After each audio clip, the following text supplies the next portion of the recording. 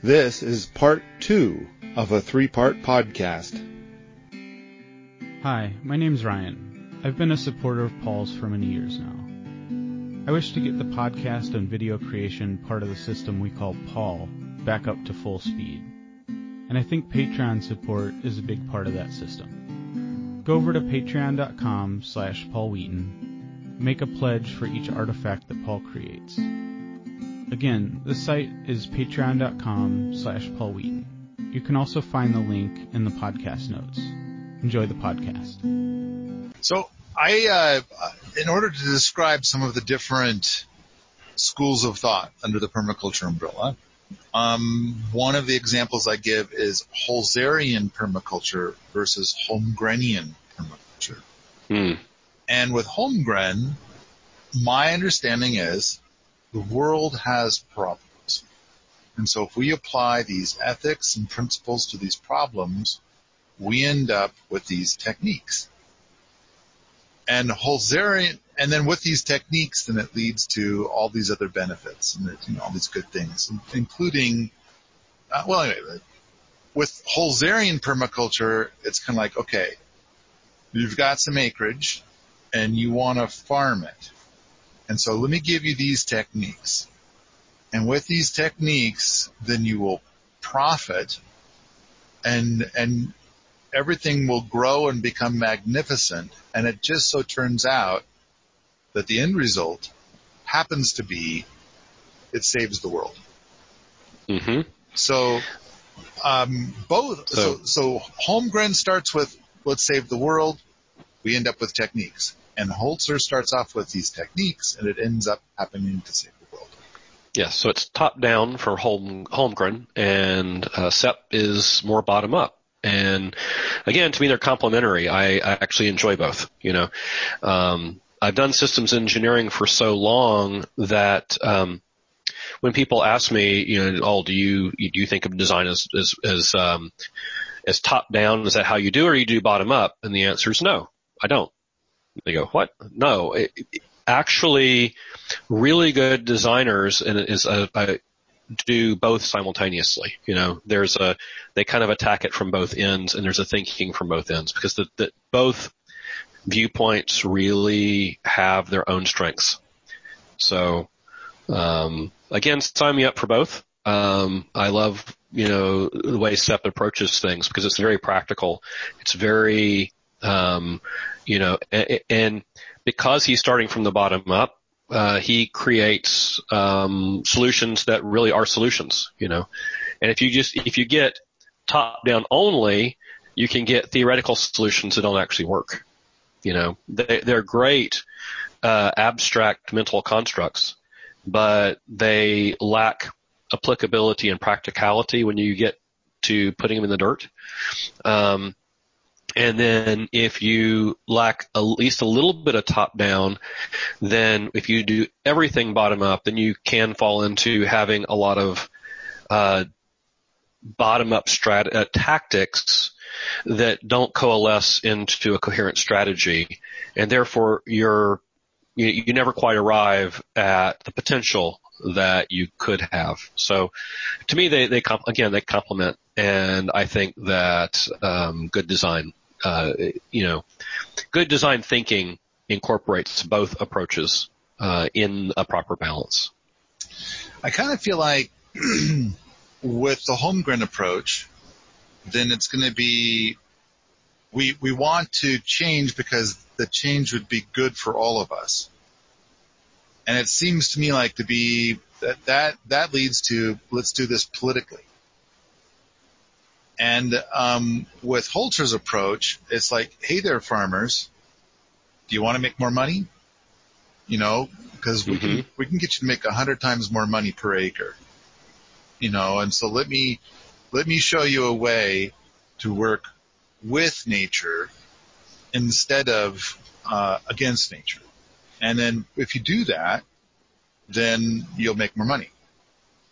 So it's kind of like going back what we were talking about 15, 20 minutes ago, with the natural gas. And so, rather than being political, it's like, let's really do something. But yes, I I appreciate what you're saying. And yes, I've always kind of got that it's been that Holmgren's approach is far more philosophical. And, I'm told that a lot of the stuff that I project is rather philosophical, although I don't believe I agree with that. But then again, maybe it is, and I'm just not enough of a philosopher to be able to recognize it. You know, I have to agree with you that in terms of the actual practicality of deployment, that the way SEP is approaching it is how you actually get practical implementation on the ground from additional people. Because that's where they start. But if you having the Holmgren top down in the conversation it's important. It's just that, if I'm going to go to a farmer, I'm not going to pull out David Holmgren and start with that if I want him to, think about whether or not it's practical for him to use certain techniques. We're going to start more as SEP does on the practical side of it, and what will this do, and what will the yields be, and what will the profitability be, and I think in the implementation side,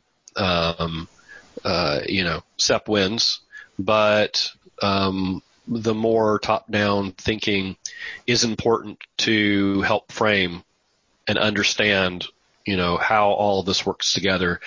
And I'll just leave it at that. I like the way that you're saying to do both and neither.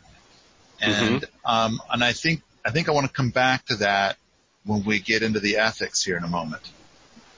And so, but I've got another blurb to read. Ready? Yes. The permaculture movement has no central structure. Everybody is free to act as an individual, to form a small group, or to work within any other organization. So, I think there's been many times when a question has popped up, and it's like, whoa, what is the official permaculture position on this thing? And it does seem like it comes back to this whole thing of like, well, we don't. It's like I remember one time I'm recording a podcast with Jeff Lawton, and I said, okay, you're the crown prince. You're the guy that's been dubbed, because Bill's not really able to record a podcast right now. Bill was still alive, but he wasn't doing so good. Yes. And so it's like, all right, what's the call on this? And Jeff's position is like, I can't make the call because it's like out there so that anybody can say anything they want. And it's like, it's unfortunate, but that's the way it is. Because of course, and the thing I've said in my podcast many times is you could take a piece of gum, stick it on the end of the stick, and say, that's permaculture. And it's like, if somebody wants to do that, they kind of get to do it. We can't stop them because it's a distributed thing. And so there's nobody that's really, truly in charge. Now, however, Jeff kind of said, here's what I think, and then I agreed with it. And so, again, that's not an official word, but it kind of gives you a squishy maybe place. Like, here's a possible path. For those people that were like feeling like they kind of needed to have some clarity on what's the official permaculture stance on this. And so I kind of felt like, wow, if that ever really came up and it was a humdinger, I kind of felt like what we would need to do is probably figure out who are the 5 biggest names in permaculture alive at the moment and able to talk and, see if those 5 can reach consensus. If they do, it seems like, well, here's what we think is probably the official word on permaculture. Not definitely, but probably. I don't know. Does that seem fair? I was sitting here thinking there was a quote from one of the old Robert A. Heinlein novels, where a visitor to a planet is trying to figure out what the governing structure is, and he listens to them explain it for a little bit. And he says, "So it's an anarchy?" And they say, "Oh heavens, no! It's not nearly that well organized."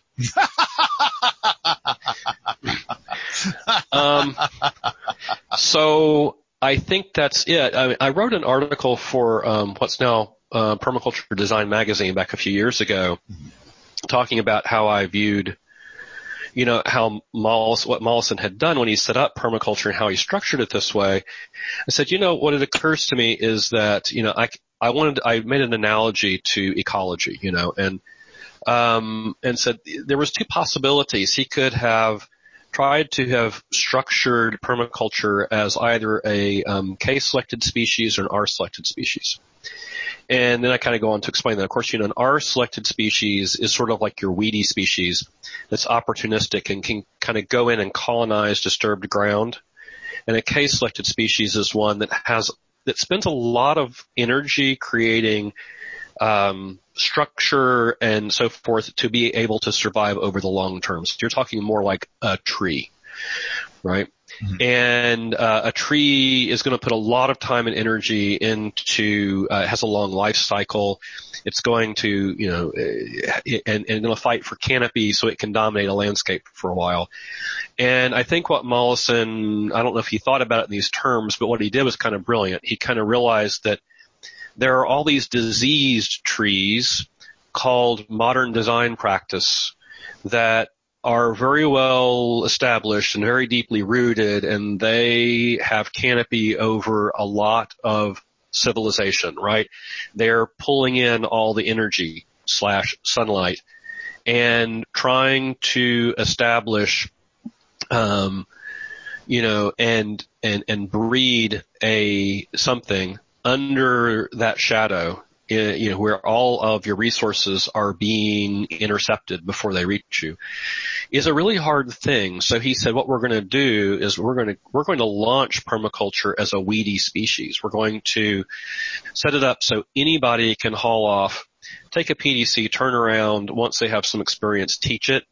They can go and do it anywhere. They don't have to have my permission.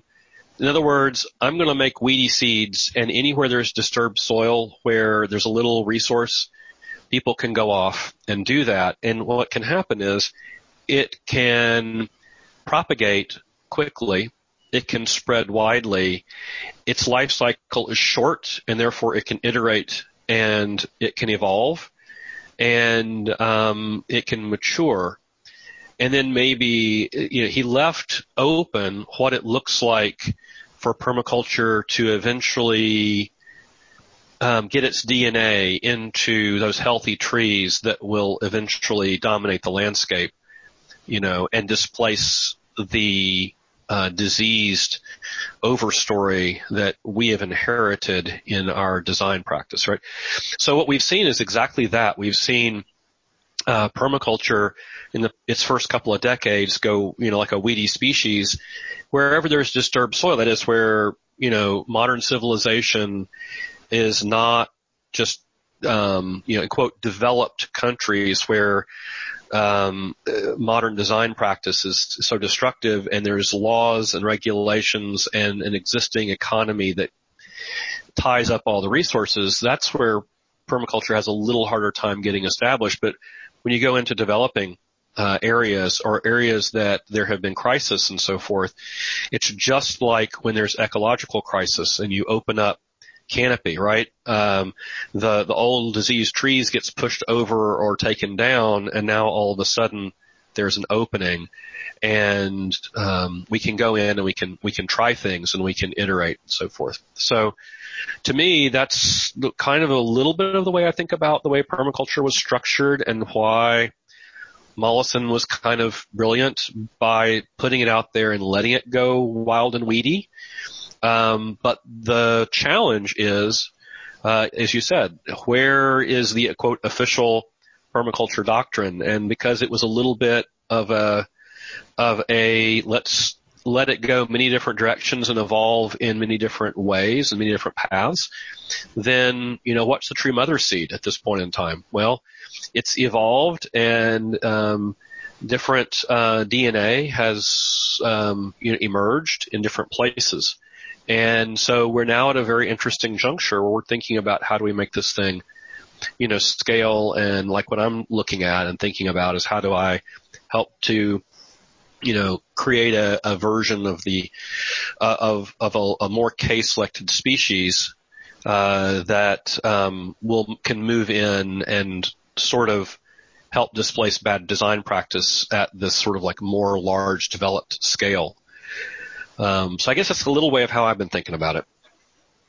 I like that analogy very much. And so it's like we're going to just have to embrace that there is a downside in order to be able to embrace that it can spread like wildfire. And iterate quickly and therefore evolve quickly and progress quickly, which is what it had to do at the beginning, right? It was a design science that needed a lot of practical experimentation, quick and dirty, to, mature it and get it to the point where it was ready to displace, all of the developed, systems that civilization has been using. As I read this, I have a recurring thought, and that is that would Bill approve of what I'm doing, of what my current strategies, my experiments. I know that before he died, he got a deck of the permaculture playing cards, and then he told Jeff, who told me that he thought they were great. And so he really liked them. He felt that a lot of the information on his card was inaccurate. And so we actually made the changes that he suggested in the second edition of the permaculture playing cards. But I kind of wish to hear from Bill, like, hey, Bill, did you read my book? What did you think? And hey, Bill, are you familiar with what I'm doing here? What do you think? And that kind of stuff. I wish for that kind of approval, and the best I can do is pretend that, yes, of course he would approve. Because, I don't know, I mean, he approved of it. He said Sepultura stuff is permaculture, and I feel strongly that, in fact, I got to make it clear, I need to do what I need to do, and I just happen to like calling it permaculture. I think it fits well with what I'm doing. And so if anybody comes along and says that's not permaculture, which of course there's been a long parade of people that have elected to say that. And then there's a long parade of people that also point to other projects and say that that's not permaculture. And I'm here to say that, no, the people with the finger are wrong. And that the people that are actually out there doing it and enjoying what they're doing in permaculture, they are doing permaculture. It's the person with the finger who is trying to discourage what they're doing. And all they're really saying is, not only are they saying I'm an ignorant dumbass, and I don't mean I, me, but I, them, that they're professing to their own ignorance of permaculture, but they're also inadvertently slowing things down, and their true expression is, I'm doing something different. The way I do permaculture is different from the way that you do permaculture. That's the real thing that they're trying to say. My suspicion would be if Bill were still with us and could see a lot of the different experiments going on. Yours plus there's a lot of others, and they all kind of have different DNA. They all go after a little bit different, or differently. And my suspicion would be that if he could, look at all of that, just based upon what I see from his reading and what from listening to him and he teaches and so forth, I suspect he would say, we need all of that. We need all of that experimentation. We need all of that. We need that diversity of thought. We need that diversity of approaches so that we can actually, learn and see what is working and what works in one biome and for one group of people probably is not exactly what's going to work for others. And so to me, anytime I run across somebody who is a proponent of the, quote, one true way philosophy, right? Mm-hmm. In systems design and systems architecture, it tells me that they just have a lot to learn, because there is no one true way. Systems across our very widely varied planet, the ecosystems, the biomes, the climate zones, and so forth, the cultures, the people. These are all complex, nonlinear, dynamical systems, and each one of them, in order to create a permanent culture inside of them, is its own dance. And I think we should celebrate the fact that there is no one thing, that's, because how depressing would that be to have a monoculture of cultures, a monoculture of approaches, and how rich is the tapestry when we realize that every place has its own special dance, its own way, its own, each group of people can express what it means to have a permanent culture in their own unique and special way, and that there's something a little bit pathological about having the need to point at other people and say you are wrong, as a way of basically trying to claim that you are right. That for me to be right, you have to be wrong.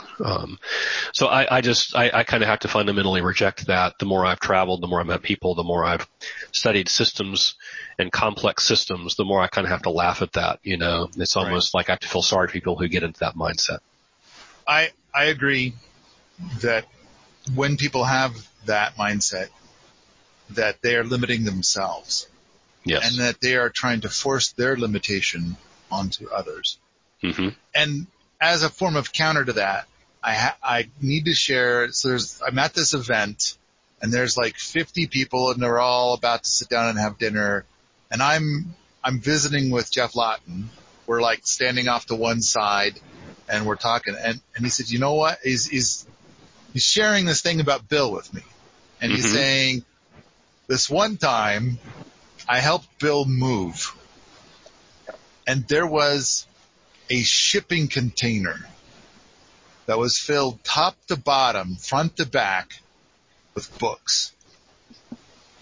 And Bill challenged Jeff, pick any book and then tell me a page number and I'll tell you what it says. And I just kind of thought, and Jeff says, now you might think I'm exaggerating, but I was there. I saw it. So it's like whether or not you're thinking I'm making this up, but it was a shipping container. I mean, so just imagine that number of books. Mm-hmm. Then the whole thing about permaculture was to kind of take the best of the best to help the world go in a direction, a positive direction instead of a negative direction. And you think about it, it's like, well, a lot of the earthwork stuff is kind of stolen from P.A. Yeomans' stuff on Keyline Design. Mm-hmm. And then if you study permaculture before you study Keyline, then all the Keyline stuff is about that plow. and it's like all the pond stuff, that's permaculture, right? But no, it all came from Keyline Design. Yes, there's an awful lot. Yes, I mean, if you're serious about studying and understanding in depth the thought that came into it, you got to go back and get P.A. Yeoman's books, and not just Water for Every Farm. His other books. That's a good place to start. But I have pretty much all of P.A. Yeoman's books I could get a hold of, because that's it. And Mark Shepard's book, I've just now gotten it. His new one, Water for Any Farm. I'm just now starting to attack it. It's very interesting to see like his take on that as well. Okay, so. I gotta share a quick thing about Mark Shepard. And I'm sure Mark Shepard never listens to any of my podcasts. But here at my place, we have a lot of people coming and going. And, hey, it's my vacation. I'm here for 2 weeks. Where can I help? And so we get a lot of people coming through. And so a guy came, and he was a great guy, and he said, I was over at, I spent like 6 months at Mark Shepard's place. And he says that there's a feud between the two of you. There is? I don't. What are we feuding about? He says, I don't know what it's about. He just says there's a feud. And so I was kind of like, news to me. I fully support Mark's stuff. His stuff is cool. It's different than what I'm doing. And so, but I don't think that's a feud. That's different artists doing. One of us paints more in blue, and one of us paints more in yellow. It's kind of like we're just different artists. I'm in the Rocky Mountains. It's going to be a little different than where he is. Oh, yeah. He's also working in the commodity markets. I'm kind of like, oh yeah, I did that when I was a young man, and I'm gonna dodge that bullet. So it's like we each have our own recipes. Yes. And then one of my pod people sent me the book, sent me Mark's new book, and I have thumbed it, but like 3 minutes worth, and I thought to myself, oh, you know what, I want to do one of those podcast reviews, like page by page reviews, kind of like what we're doing now, but for Mark's new book. And I know Adrian Lapointe desperately wants me to do Mark's first book, which I've never gotten around to doing, and so so much to do. Absolutely. So I want to go on record as saying, if Mark thinks there's a feud and he thinks poorly of what I'm doing, then I encourage him to think poorly of what I'm doing. And I do not think poorly of whatever Mark's doing. And so I don't believe there's a feud, but if he enjoys a feud for some reason, then let him have a feud. I haven't noticed. I'm sorry. Yeah. I'll try to pretend to be upset if that's what's required of me. I'm so upset. So, you ready for the next blurb? I am. In 1984, we held our first International Permaculture Conference and awarded about 50 applied diplomas to those who had served 2 years of applied work since their design course. I don't remember this at all. I was so excited to read this. So, are you familiar with this thing? I have heard bits and pieces around it because, of course, this was pretty much happening almost exclusively in Australia, if I understand it. So, there are people that are still around in Australia that I believe are part of this, and this is part of the structure of, the various permaculture groups in Australia. But I don't know a lot about this particular part of the history. I just have heard reference to it. Okay. All right. So I don't know what exactly went behind it and things. It kind of makes me think we have the boot camp program. And so people come here and then they work 40 hours a week for 2 years, and we set them up with an acre, or they could choose to sell that acre. And so this is our way. I don't think we're going to do that indefinitely. I think that there's going to be a day when what we have here is so beautiful that the number of people who wish to be in the boot camp program is greater than what we can facilitate, and we will have gotten to a point where we no longer need to offer that acre, and people will wish to be in the boot camp. Maybe we'll do what's being suggested here. Okay, it's been 2 years. Look, we made you this nice piece of paper, and it's called applied. Yeah. It's applied for a 2-year applied. It's a diploma. Yeah, not just a certificate. It's a diploma. And we could give them that. Here's a nice piece of paper. You can have that. I do think that, of course, you've seen the certificate that we give out at the completion of the PDC here, Yes. I think we have the most beautiful PDC document ever made. But, perhaps you've seen one that's better? I've seen ones that are different. I wouldn't say I've seen one that's better. Such a diplomat. But I could say, we could give this really pretty document. I mean, it's been 2 years. You deserve a pretty document. Yep. So, but I do believe that a lot of people the people that are in the boot camp now seem to be thoroughly enjoying it, and they just love the experience. And so, that they're getting, and I have conversations with the boots here regularly about that. But applied diploma, that is an interesting and fascinating thing. Mm-hmm. I wonder if there is anybody listening to us talk about it who got one of those pieces of paper, and they could tell us what they did to get that. Mm-hmm. That would be really interesting. Yes. Yeah, I'd like to hear what was involved in that. Mm-hmm. That might be worth a whole nother book. All right, the next little bit I got is permaculture is a word coined by the author. Well, there you go. And so he's saying it's made up by Bill, and I kind of thought it was made up, by David. And it's like, but this is saying clearly maybe there's some disagreement between the two, but I wouldn't think that there would be. I do know that there was something about David went and did something else for 20 years and then came back. And I don't even know how true that is. Mm-hmm. So permaculture's taken off. I'll come back. I kind of like it, and I wish I'd never left. So I want to do this some more. So, I don't know that's the whole story. It's lots of rumors and conjecture, and I'm sure David knows more. So for the fun of it, I pulled out Permaculture 1, and I am looking on page 1, where it says, introductory comment, permaculture defined, and the first sentence says, permaculture is a word we have coined for an integrated, evolving system of perennial or self-perpetuating plant and animal species useful to man.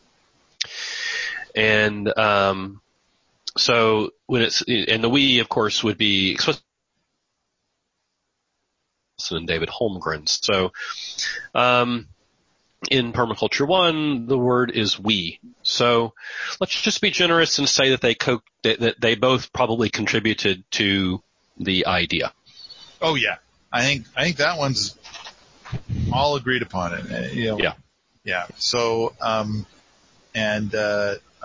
later Bill is going to advocate cooperation, and perhaps in reading between the lines of these two books, we get a sense that cooperation could have been smoother here, thus showing that even amongst the greatest among us, that cooperation can sometimes be challenging.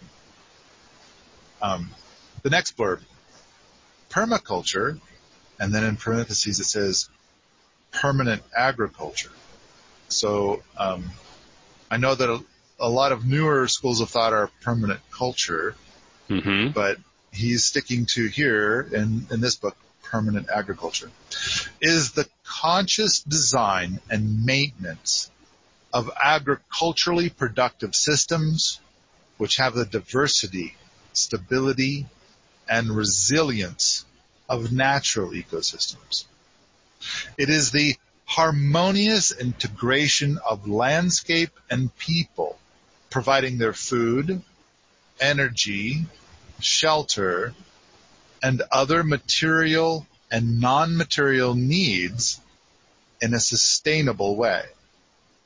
Without permanent agriculture, there is no possibility of a stable social order. Yes, and that last sentence, by the way, is repeated again. He repeats that again in chapter 1, that sentence. And I think that's a very interesting and a very strong statement, and I actually kind of have to agree with it. And on the whole thing of, permaculture as permanent agriculture or permanent culture, I think that is one of those places where, as we said, the DNA has evolved. If you go back and you read Permaculture 1 and Permaculture 2, it's obvious that yes, in the beginning, that there was a huge amount of emphasis on food production and so forth because it's so fundamental to human needs. But the further you go down looking at the systems engineering of what it takes to have human culture work, the more you realize that this is, of course, one of several critical pathways. And it's probably the best first critical pathway because it really takes us down what people now are calling, biomimetic pathways, which is that by observing natural systems, we can learn and see how regenerative design can be accomplished. And so if you wanted to start out in the best place to get us to truly regenerative culture, then the best place from a systems engineering standpoint to start is probably with permanent agriculture.